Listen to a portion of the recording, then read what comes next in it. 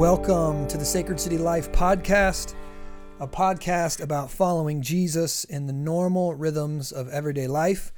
This is episode number 11, and once again, it is my pleasure to have with me Pastor Sam Schmidt. Hey, everyone. From Sacred City Moline. And today we are going to be furthering our discussion on the Lord's Prayer. This is the third podcast on the Lord's Prayer, and you can find the last two on iTunes, our Sacred City website, or the Sacred City Life Facebook page. And Sam and I, we've also been preaching line by line through the Lord's Prayer at Sacred City Davenport and Sam at Sacred City Moline for the past 5 weeks. We finish it this Sunday, and so if you want to get the foundational material for that, you can go back and find that at sacredcity.com. But today, we're going to take a little bit extra time to drill down into the topic of prayer and forgiveness. Jesus tells us to pray, "Our Father in heaven, forgive us our debts, as we also forgive our debtors." Here, Jesus is teaching us that confessing and repenting of our sins is an important aspect of genuine, real prayer. Sam, why do you think confession and repentance is a key aspect to prayer? Yeah. We would start out talking about what prayer is exactly, but it's conversation and encounter. And there's a sense that if you want to be in relationships with someone and experience them and encounter them, there's a sense of experiencing that person for who they are and the reflection of who you are. Confession and repentance and prayer allows us to hold up the mirror. Actually, it's an invitation of the Spirit to sort of search our heart so that we would know what God knows about us, to see ourselves correctly, holding up the mirror, and then actually moving toward God and saying, some of this stuff isn't good about me. I want to shed it. I want to become more Christ-like. And then it opens up that dialogue, and the experience of the gospel and the experience of our God as our Heavenly Father leads us into a more Christ-like version of ourselves. Yeah, so when Jesus says, forgive us our debts, he's there saying that we are debtors. Mm-hmm. And so obviously, if I'm a debtor and I'm going to the person who I owe money to, I can't just go up, "Hey man, what's going on? What's up? Remember, we're bros." He's going to look at me and he could potentially in a human relationship, but look at me like, "I don't want to have anything to do with you, dude. You owe me $1 million. Mm-hmm. You owe me $1,000, right? You've been screwing me over." And so understanding that we're debtors to God kind of puts things in perspective a little bit. It reminds me of who he is, my judge, in one sense, in this sense, and somebody I owe money to or owe something to, I owe allegiance to, and it also kind of puts me in my place. I remember who I am. We can get into more on that in a little bit. How do you think our prayer life goes wrong, like if we don't practice repentance? So there's a lot of people out there that say to me, and I've heard them say, "Hey, you don't need to tell people to repent all the time. We don't need to be talking about repentance all the time. People already know they're sinners. They just need to know how much God loves them." It's kind of like they need a Mr. Rogers in the sky. Yeah. And so how do you think our prayer life goes wrong if we forget about confession and repentance and we just jump right in asking for stuff? Well, the first thing that I think of is when Jesus is talking to his disciples about the Pharisee who's looking across the temple and he sees the sinner and he says, "I'm thankful that I'm not like that guy." And Jesus says, "Well, you know what? God looks down at the sinner who's repenting of his sin. God, have mercy on me. I'm a sinner." And God has mercy on that man and not so much the Pharisee. So I think that there's a sense that, when thinking about sin and owning sin, it seems like a bad experience in a way, but really what it is, it's a gateway, or it's a way to a deeper experience of God's mercy, of his grace, and understanding of his kindness toward us.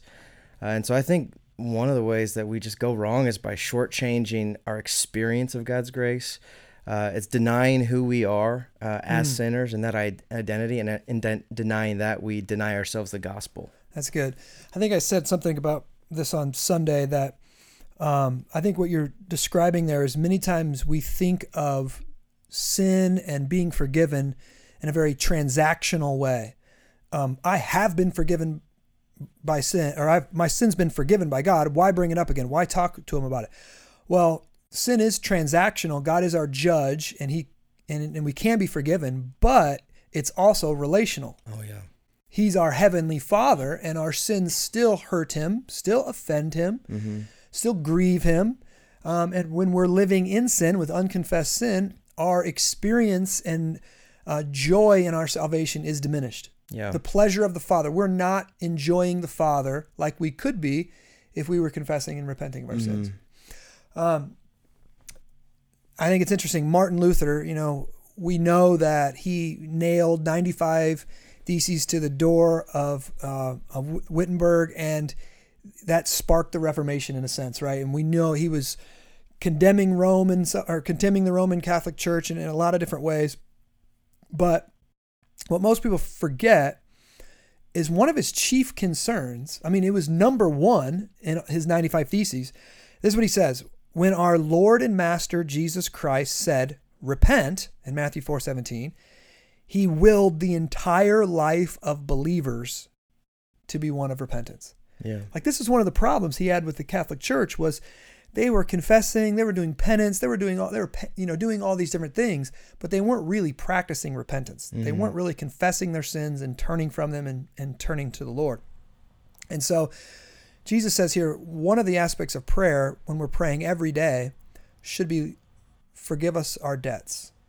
And what does that mean there? Forgive us our debts. Well, sin's called a lot of things in the Bible.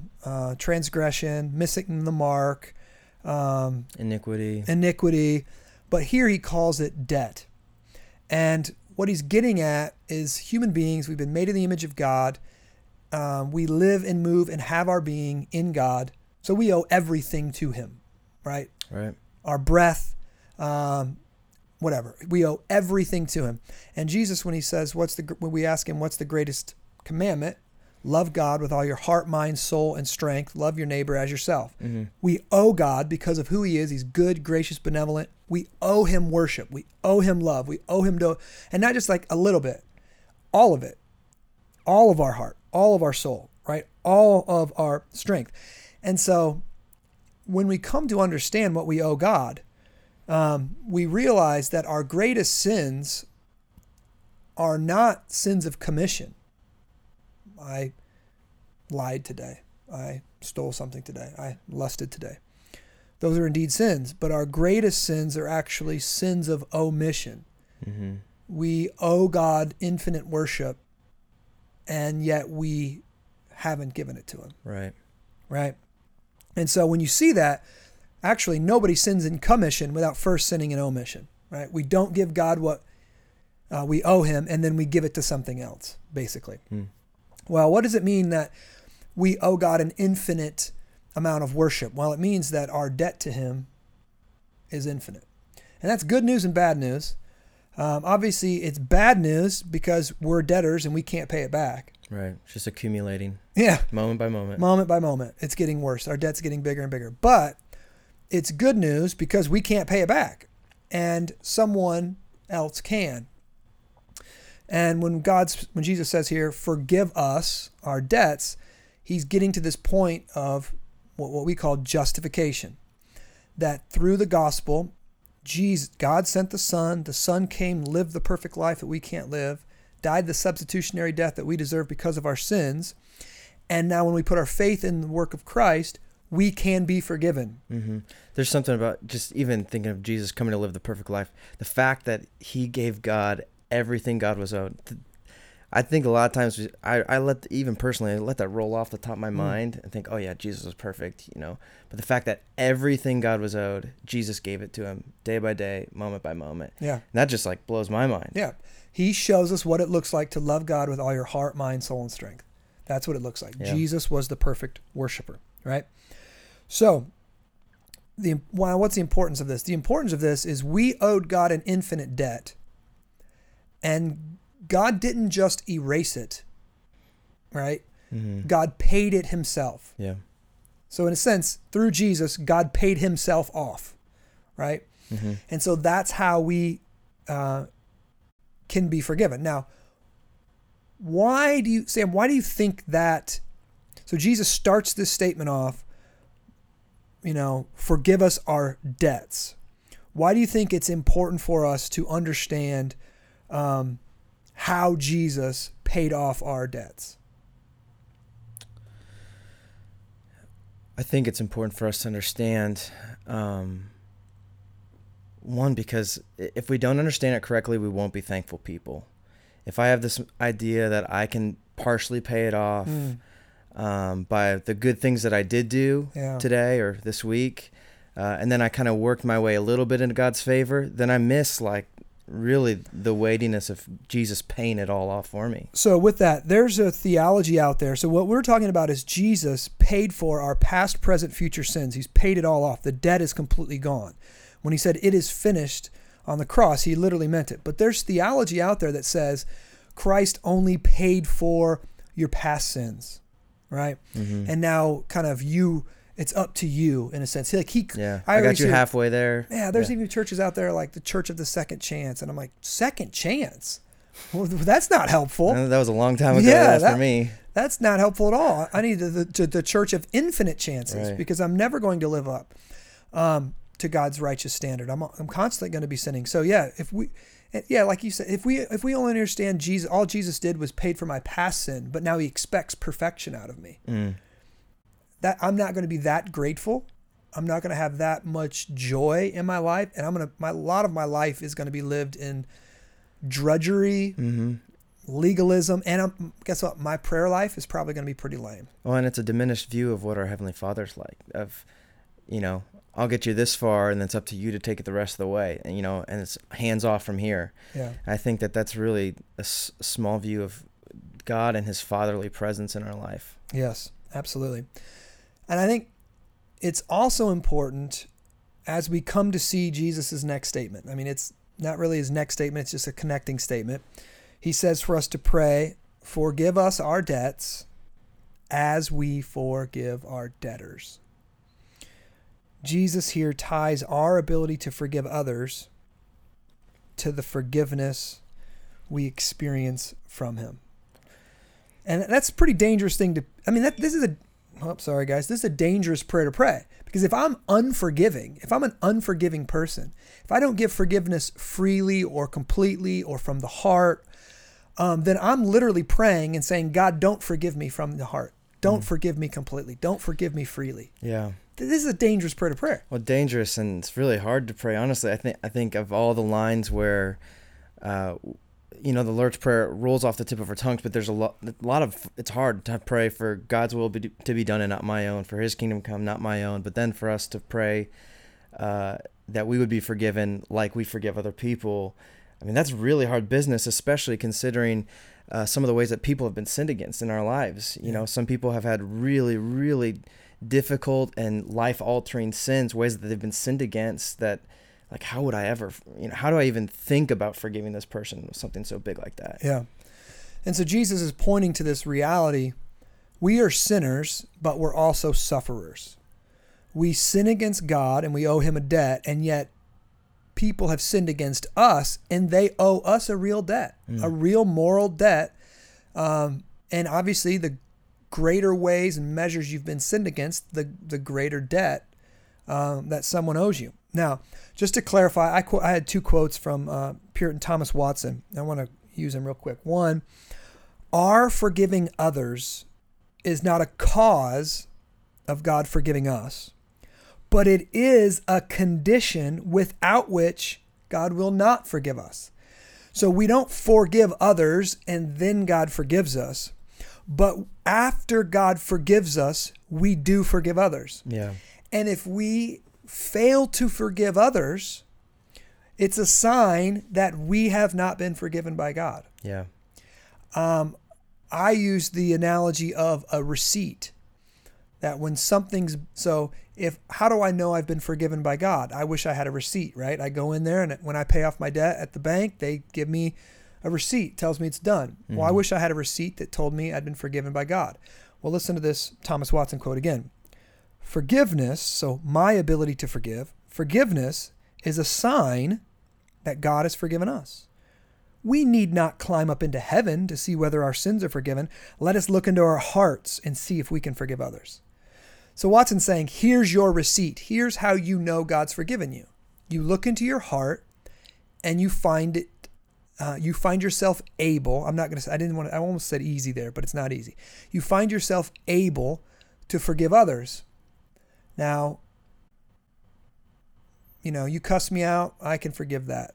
You beat up my kid, that's going to be a little bit more difficult, right? It's going to, as we progress and get kind of into greater and greater sins, it's going to get a lot more difficult to do that. Yeah. Now here's what I find strange.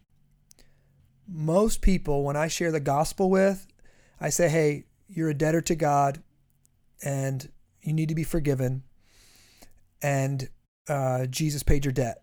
Most people, they're like, okay, cool. Thanks, Jesus. I get it. They get somehow through Jesus, they get forgiveness. But then when it comes to them having to forgive someone else, it's not like, oh yeah, okay, cool. I'll do that through Jesus.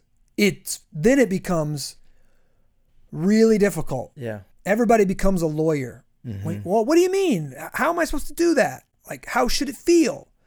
Do I have to reconcile with them? Do I have to like them? How many times do I have to do that? They go through this long list of details, and I don't think that's necessarily bad. These are honest and good questions. I think it's because we've genuinely been hurt, and somebody genuinely owes us a debt, and so we're wanting to know who's paying that debt. Well, you genuinely owed a debt to God. Who paid the debt? Right? Jesus paid the debt. Right. So when they owe you something, who's going to pay that debt? Well, clearly the answer is Jesus. Now, here's the problem. It's okay to ask these questions. This is why we're doing this podcast. But there can be a sense, and we must be careful that our heart isn't just looking for loopholes.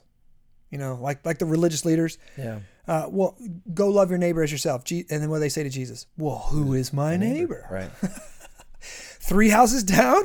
Do I have to love that guy? 5 houses down? Yeah. What's the line? I need a line here, Jesus. Don't be fuzzy, right?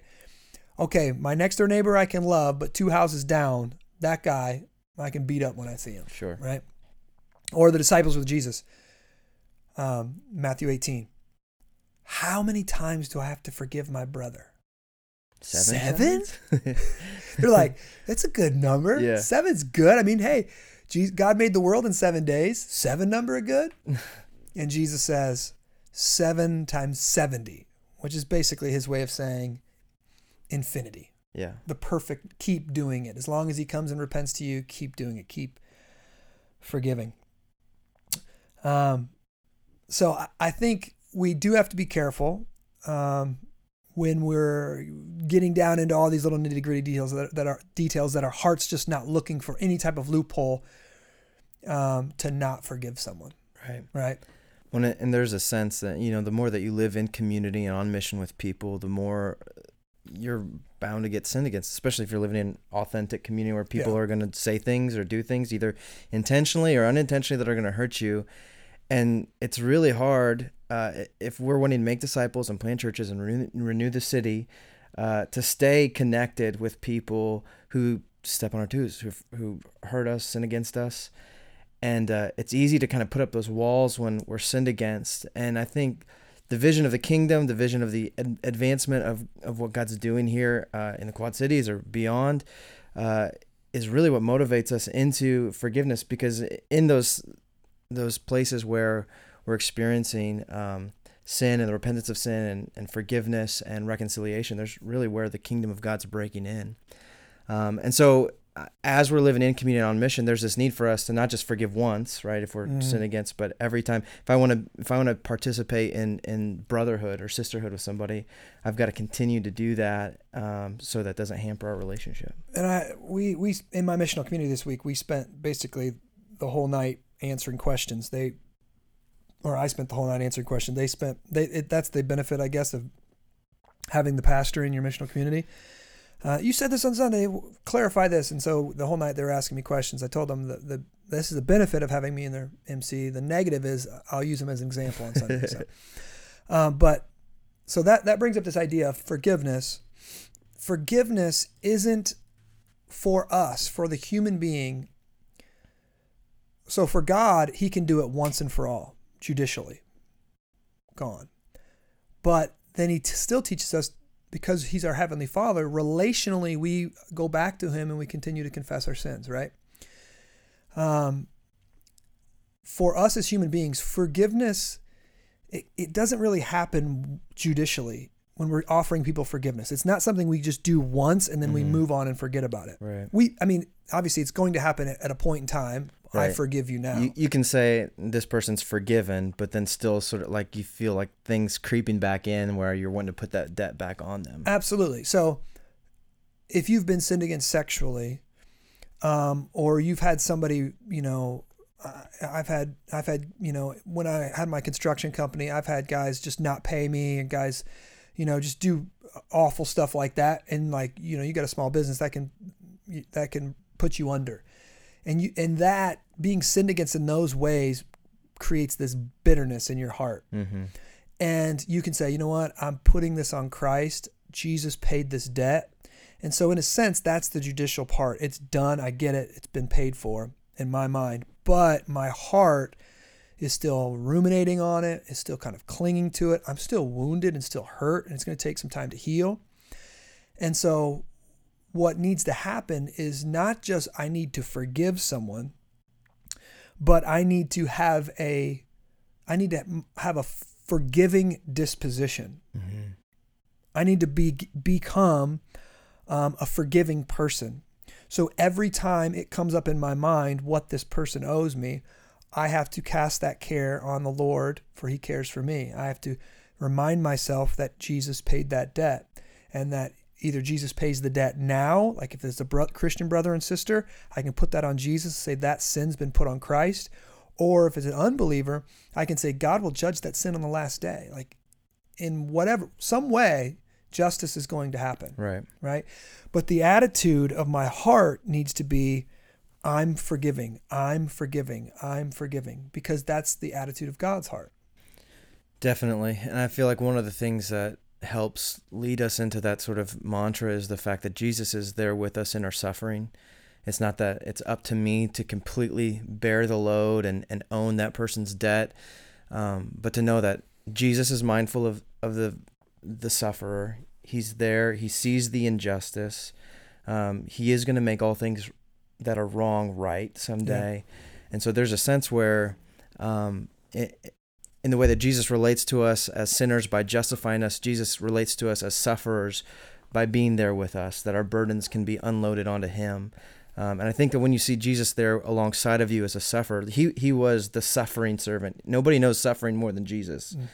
And so seeing how he can be sympathetic and compassionate to us in the midst of our suffering also, I think is one of the pieces that move us toward forgiving. That's good.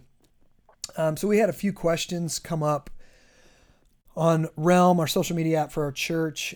And one is kind of in reference to, she makes mention that when Jesus is saying forgive, he's talking about your brother, which means your Christian brother, in Matthew 18. And as often as they come to you, you should forgive them. We would agree with that 100%. But what if you've been sinned against by an unbeliever, an outsider? How does that look? Well, Jesus also told us to forgive our enemies. So that covers our enemies as well. Now, I said on Sunday, forgiveness is a process. Forgiveness is not trust. Forgiveness is not necessarily reconciliation. It's not a renewal or a restoration of the relationship. Forgiveness, you can forgive someone and still throw them in jail and still, see legal consequences come about. Absolutely. You can do all that. So let me just get into this question a little bit more. She's talking about friendship that's been broken with a non-Christian. I guess the question I need to ask there is, what sin has been committed? So is it just, if it's just relationships go apart, that's not necessarily a sin. But if sin's been the wedge that drives the relationship apart, then that's something worth address. Like what's the sin there worth? But the question is, how do I walk out forgiveness of a person who doesn't know Christ? And I think the easiest thing to say there is to go back to this prayer and think of how Christ has forgiven you, right? And I also go back in and just try to go back into the situation. It sounds like you came to Christ, or you begin to living out your faith, and the person said, I don't want to be with you anymore, or whatever. I don't want to be friends with you anymore. That's a real consequence of following Jesus. And if that's just a real consequence of following Jesus, you haven't sinned against them. They haven't necessarily sinned against you. And so it's not a matter of forgiveness. It's just, you guys are living two different ways and going in two different directions. And how can two walk together if they're not in agreement, right? But one of the things that I would do is, I know when I came to Christ, I was a bull in a china shop. I was trying to win all my friends to Jesus, but I was doing it in a very probably arrogant, zeal without knowledge type of thing. I'd look back and I go, oh man, what was I doing? I was a fool in a lot of ways. I wasn't gentle. I wasn't kind. And so I would look back and say, oh crap, did I contribute to the dissolution of this relationship? Was I just impossible to be around? Yeah. I'd go back and I'd look at myself and ask those questions. And if I could find some sin in my own heart there, I would probably send him an email, text him on Facebook, do whatever, and say, hey, I'm sorry about the way that I represented Christ when I first got serious about Jesus or whatever. I was foolish in a lot of ways. I had zeal without knowledge, and I just wanted to say, man, I want to ask your forgiveness, and if you could, forgive me, whatever. I think there's a way to not have that conversation as well. I'm reminded of dynamic that I had with one of my younger brothers. Growing up, in a lot of ways, I was just a huge jerk, and I came to a realization of my sin in that relationship, and I felt the real need to go and repent to him, and say, hey, this is my debt that I realized that you had been sort of absorbing. And I think I went into that conversation knowing what I had done wrong, but expecting for him to come to some sort of realization of his wrongdoing as well. And instead of letting it be the initial starting point of the beginning of reconciliation, I was wanting to go like full in on reconciliation and trying to fill him in on what he needed my forgiveness for as well, and repent. So there's a way, I think, in those relationships of, you really showed Jesus at work in your life by saying, here's what I did wrong, and I'm just sorry. And leaving it at that, not expecting any sort of reciprocation in the moment, and say, hey, I'm willing to re-engage. If you're willing to re-engage, I'm willing to continue or like restart up whatever this friendship looked like. And then trusting that, like, maybe that's the beginning of where God, or not necessarily the beginning, but maybe how God wants to start working in that person's life to make them more aware of the forgiveness that he's trying to make available to them as well. But I would agree with that. And then I would also, they mentioned about, like, just anytime we have a relationship that's been broken, there's a tendency to get bitter, get angry. You see that person in the grocery store, you want to avoid them. When we're feeling that way, that is the dashboard light going off in our soul saying something's wrong here. Your soul is in disarray. Something needs to happen.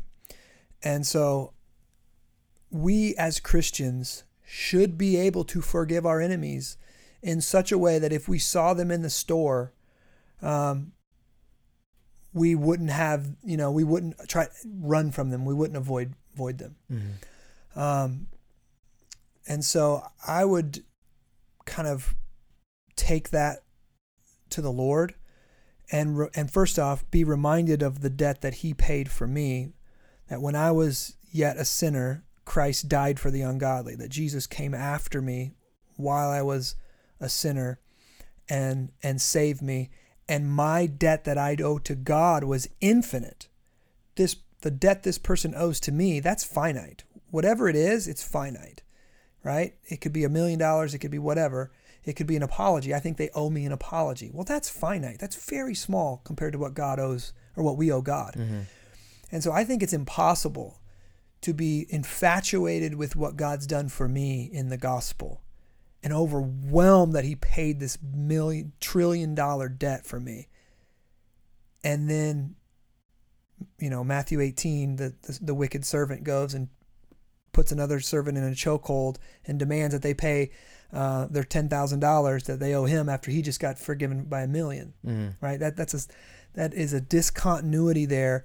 That person's not believing the gospel. And I think what Jesus is showing us in this prayer is the only way we can forgive from the heart like this is by believing the gospel, by seeing the infinite debt that he paid for us. Yeah. We can release the debt, the small debts that others pay. Yeah, and I think with forgiveness, there's always a hope for reconciliation, but it takes two people to be reconciled. It only takes one person to forgive. And so if you're feeling, that you owe a debt or somebody owes you a debt, I guess would be the more thing to let that debt go, to let Jesus shoulder that. And then if it works on the other side for that person, then it's like, that's when reconciliation can happen. That's good. Yeah. Forgiveness, I like that. Forgiveness is one-sided. Miroslav Volf says, forgiveness is the genuine release of a real debt. Mm-hmm.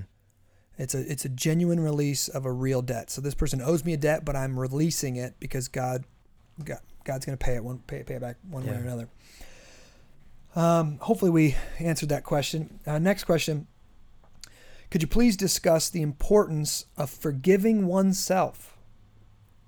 Where does the difficulty in doing this stem from, and how is it overcome?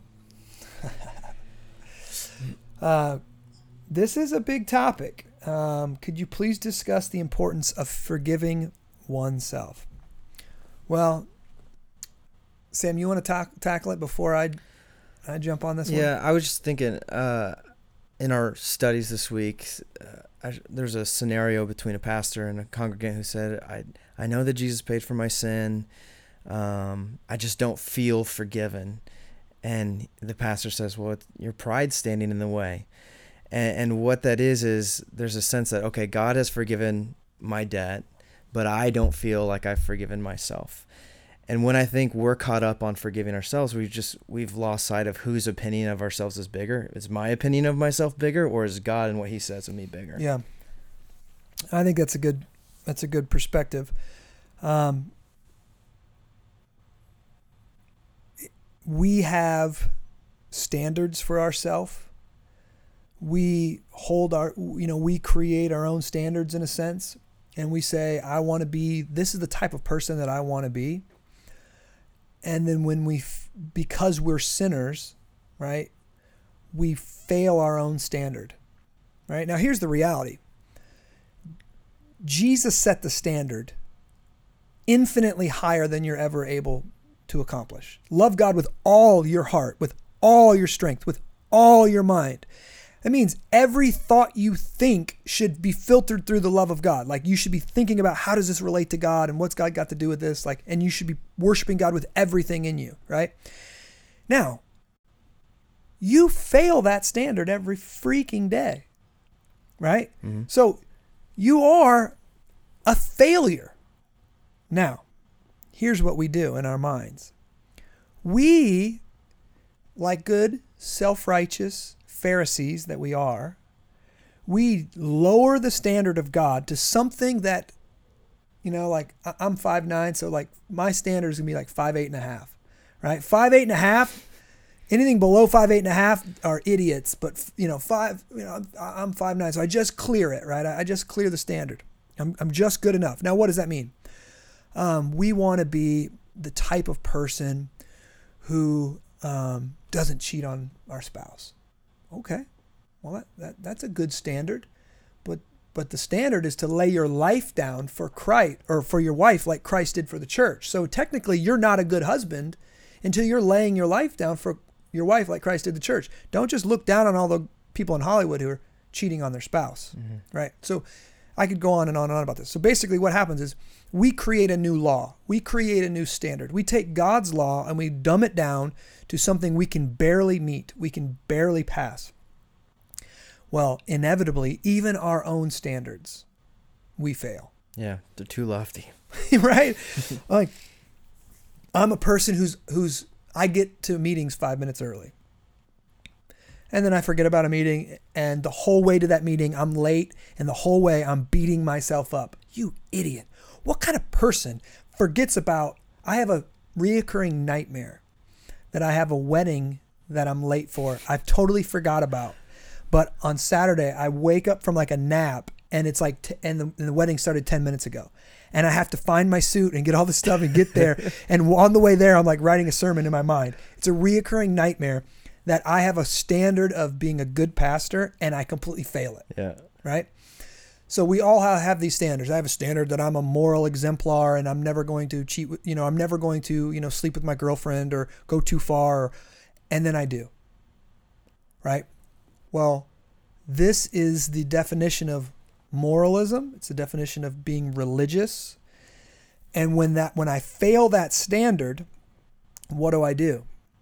Well, if you're a good Pharisee, you beat yourself up real good. Mm-hmm. You idiot. How could you do this? You're just like those idiots that you hate. All those people that have no self-control and you're just like that. And you just heap abuse on yourself. And then what do? What's the next step?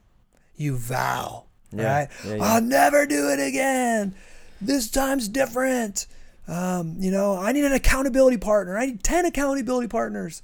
And you double down on it. Well, and then obviously you fail. The cycle continues.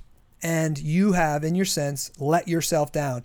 And you feel like if you forgive yourself, that's letting yourself off the hook. And you have to be a good moralist, a good Pharisee, and you have to beat yourself up.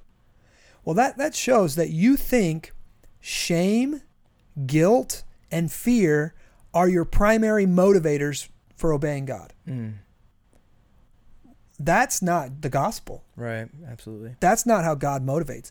God motivates through love, through grace, unearned favor, right? Through forgiveness, through thankfulness over what he's already done. That's the primary motivators of the gospel. So when a person says, I can't forgive myself,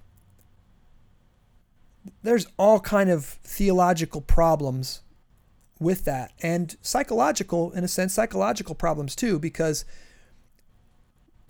if I believe God can forgive me, even though his standard is infinitely higher, if I believe God can forgive me through Jesus, how could I not forgive myself? My standard is so much lower. Mm-hmm. Well, the answer is because down in my gut, I believe Jesus plus something equals forgiveness. Right? Jesus plus moral purity, Jesus plus sacrificial giving, Jesus plus something else. And so what I'm actually doing is saying, Jesus, when I'm saying I can't forgive myself, I'm saying, Jesus, thanks, but your sacrifice didn't pay the debt. Yeah. For sure. Like it wasn't enough. Yeah, it wasn't enough. And so I think the problems, and I think it's real. I think we all probably, or many of us, deal with this. But I think it stems from not believing the gospel. And it's resisting grace. Yeah. It's resisting grace. Mm-hmm. So I think, that's what I would say about that. And then just even knowing that what Jesus did was enough, that God is satisfied with what Christ put forward on your behalf, that if it wasn't satisfactory, God would not have raised Christ from the dead. Oh, and here's another one. And Paul says in Corinthians, I think, it's off the top of my head, I could be wrong. In Corinthians, he's talking about, being free from condemnation. And he says, and my heart doesn't even condemn me. But that doesn't necessarily mean, I'm not condemned. I'm not aware of anything. And there's this idea there that my heart can be off. My heart can condemn me. My heart can say you're unforgiven when the gospel says you're forgiven. Mm-hmm. Well, what do I have to do? This is why David spoke to his soul all the time. Yeah. And oh, my soul, forget not his benefits. Justin, forget not the gospel. Yeah. You know, and remember, who are you, you idiot? Like, that's what I want to say to myself. Like, who are you, you idiot? Like, the ultimate judge forgave me, Right. and yet me, some little minuscule judge, says, no, you're not forgiven. Right. Right? If you go to the Supreme Court and they say you're forgiven, you're forgiven. Right. Right? Yeah, and God's not going to come back. You know, you're not going to move toward God in repentance, and then God's not going to come back a week later and say, "Oh, that sin, we're going to bring this back up again." No. He holds no record of wrongs. So as far as the east is from the west, your sin has been removed from you. And so, like when that is the case, where you feel like I haven't shed this yet, or I still owe myself some forgiveness, that's very likely the enemy trying to condemn you and tell you, Absolutely. Jesus isn't enough. Yep. And so going back to the gospel, that God is satisfied in Christ. Yeah. This is very common with people who have more like addictive type of sins, addicted to pornography, addicted to alcohol, they don't feel forgiven until they're like 30 days sober. Mm-hmm. And then once they're 30 days sober, okay, now I got some ground underneath me. I'm probably really repentant. And then they usually cycle back and they usually sin again, or they do the same thing again, because they think it's Jesus plus 30 days sobriety or 60 days sobriety equals forgiveness. Mm-hmm. And that's not the case. It's not the case. Yeah. All right. Last question that I've got here. Maybe I'm saying it here. Let me read it here. What's the difference between forgiveness and reconciliation? So in forgiving others, how do we discern the reconciliation? We've kind of already hit on this a little bit. Mm-hmm. Two separate things, forgiveness and reconciliation. Though in Christ we get reconciled to the Father, that happens as we confess and repent of our sin. We and Jesus can produce that in us. We can't produce that in any other person. So the Spirit can convict me of my sin and produce faith and repentance. I can't do that in any other person. So therefore I can't be reconciled to anyone unless they are willing to own their sin and confess it. So I think, anything else? I think that's about it for that. Now, here's where some of the folks in my missional community we were talking about last night. Much of our problems come from this reality that when people sin against us in ways that we don't particularly like, there's some sins that just tick us off more than others, right? Mm-hmm. And somewhere when that happens, deep in our heart, we say, how could they do that? And that how could they do that question is usually tied to the thought of, I would never do that. Mm-hmm. Right? For me, like somebody stands me up for a meeting. They say, I'll be there, whatever. I get there, like 30 minutes into it, I'm like texting them. They just forgot about it. And I'm like steaming. You've wasted my time. You've wasted the Lord's time. I could have been studying, meeting with somebody else. How could you do that? Right? Now, it might be someone asks you a question in a missional community. You think it's an inappropriate question.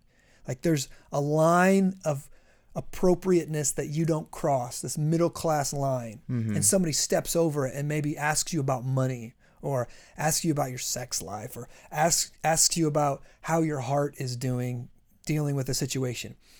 And it offends you because you think they've crossed whatever line you have in your mind of appropriateness, right? And so you in your mind would say, I would never do that. How could they do that? Now here's what I'm thinking. When that thought, how could they do that? I would never do that, lodges in our mind, unforgiveness begins to take root. And when unforgiveness begins to take root, bitterness, anger, resentment, and coldness of heart are soon to follow. Yeah. Coldness, aloofness, bitterness, anger, these are the fruit of the root of unforgiveness. Mm-hmm. Happens with our kids. I can't believe they would do that. How would they do that?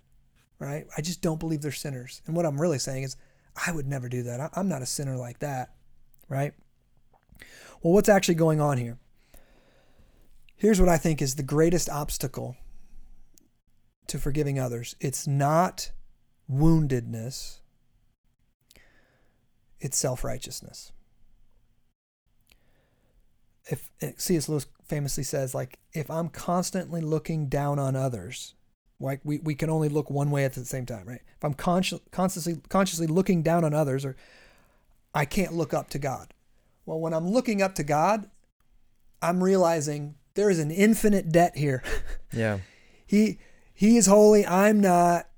I'm way down the totem pole here. And the person who sinned against me, they're really right next to me. Mm-hmm. But when if I'm constantly looking down, I might actually think that the distance between me and them is huge. They're so much greater sinner than I am. Yeah.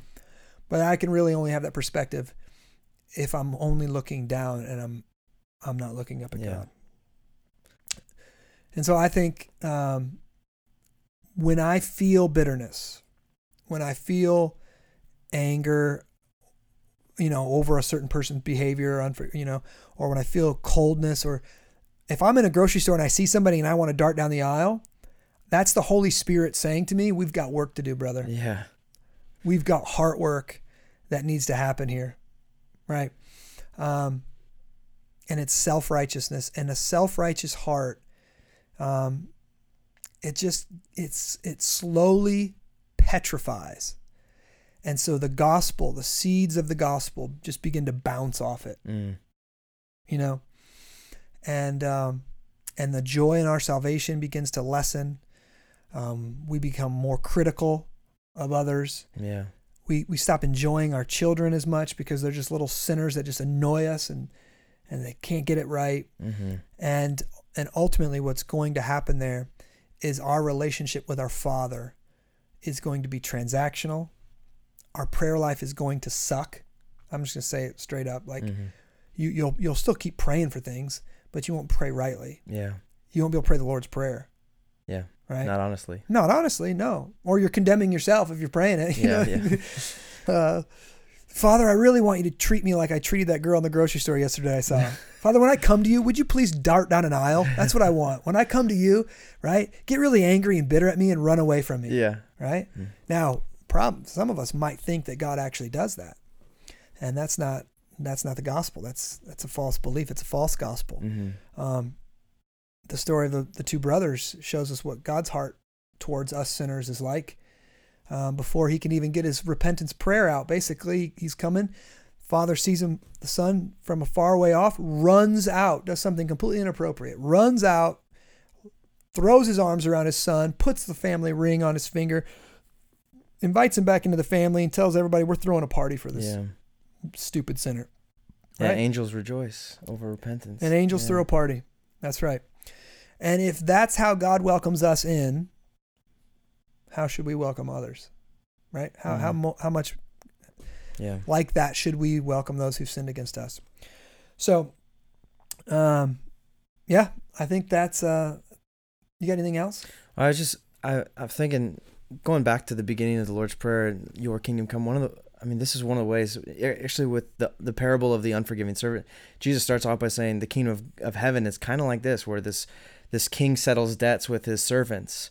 And he shows how it all goes wrong where the servant's unforgiving. But there's a sense where the kingdom of God is like God forgiving his people and his people forgiving one another.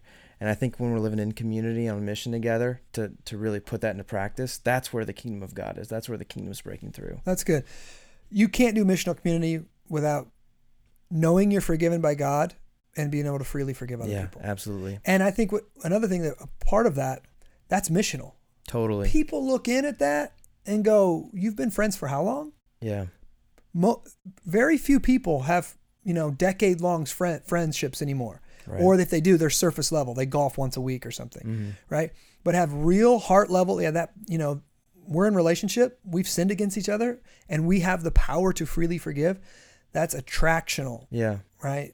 And it's not just people skirting conflict. It's like there's a sense where in the gospel we can go head on with conflict, and know that Jesus is big enough to handle it. Absolutely. That Jesus working in my heart is big enough to forgive you, and vice versa. Yeah. So this concept of forgiveness, this idea, this category of our faith, it's huge. Most people know the gospel is all about forgiveness, but most people fail to kind of make connections between our ability to forgive others and how we've been forgiven by Christ. And so I pray that as you're praying the Lord's Prayer, you would process how great your forgiveness is in Christ and through Christ. And you'll also contemplate, who am I holding in unforgiveness? Why am I holding them in unforgiveness? How could I be doing this if God's forgiving me? And I think this will begin to unlock some corners of your heart that have maybe you've kind of quarantined off to the gospel. You've kind of tried to keep Jesus out of this room of your house in the heart. And as you can release this debt of forgiveness, I think your experience of your own forgiveness, of your own adoption, of your own love from the Father is going to deepen. So hopefully this was helpful today, guys. We'll see. We might do one more of these on the Lord's Prayer. We'll just see how it goes. Or we might jump into our next series, which is going to be on marriage. If you have any other questions you'd like us to answer, please email us, justindean@sacredcitychurch.com. You can just email me and we can process that, get them there for you. And we would love for you to do us a favor and share this on Facebook. Give us a thumbs up on Facebook, like us, rate us. Please rate us on iTunes. It helps other people find us, And so we appreciate the time you guys have spent with us, and we're thankful to be your pastors at Sacred City. And so we look forward to seeing you on Sunday. God bless.